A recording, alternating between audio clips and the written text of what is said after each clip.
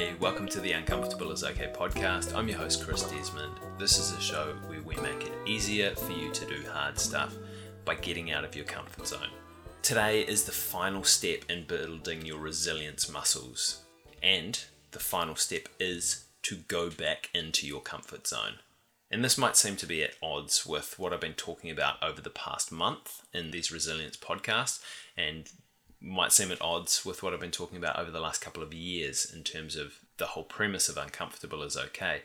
But without this step, you're going to struggle to improve resilience no matter how far you get outside of your comfort zone. And the reason that we come back into our comfort zone at the end of this process is to rest and to recover. So when we build muscle strength, the workout causes the stress to trigger the muscles to adapt. And at a basic level, the stress we put ourselves under in a workout creates some micro damage in our muscles.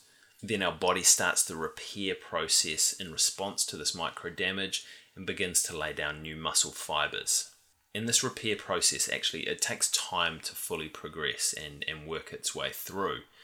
So if we work out the same muscle groups without a break, so at least a couple of days off, we don't allow our body to complete the repair process fully. And yes, we will get stronger, but probably not to the same extent we would as if we scheduled some rest and recovery time into that process, because we're creating new damage before the last lot of damage has fully recovered. And if we continue to work out without break, then our body eventually starts to go backwards because we've overwhelmed its capacity to cope. And the same is true with building our resilience muscles. Strategically getting out of our comfort zone in a progressive manner starts the stimulus to develop our resilience muscles.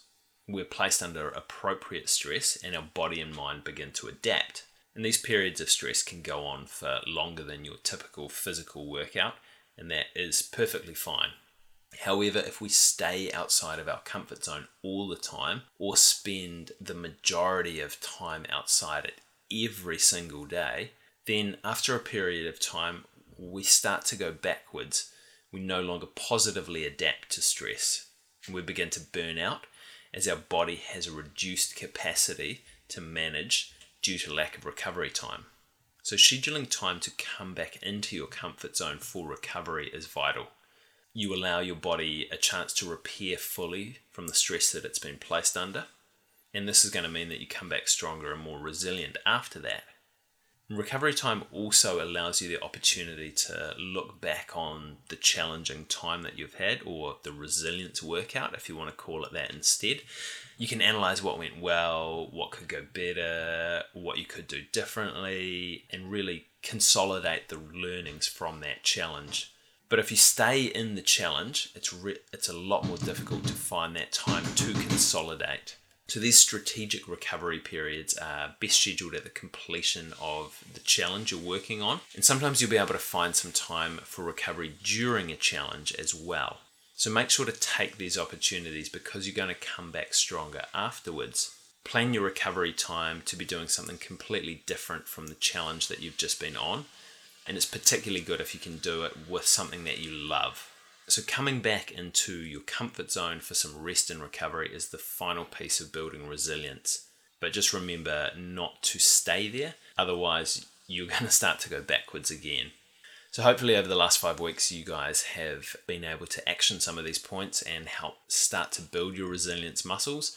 I've put together a workbook if you want to go through, if you enjoy the written side of things, of how to train your resilience muscles and the steps that we've been talking about here, along with some questions to ask yourself and some directions to point yourself in.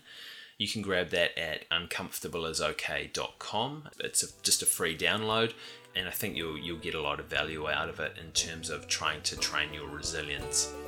But thank you so much for getting uncomfortable with me today.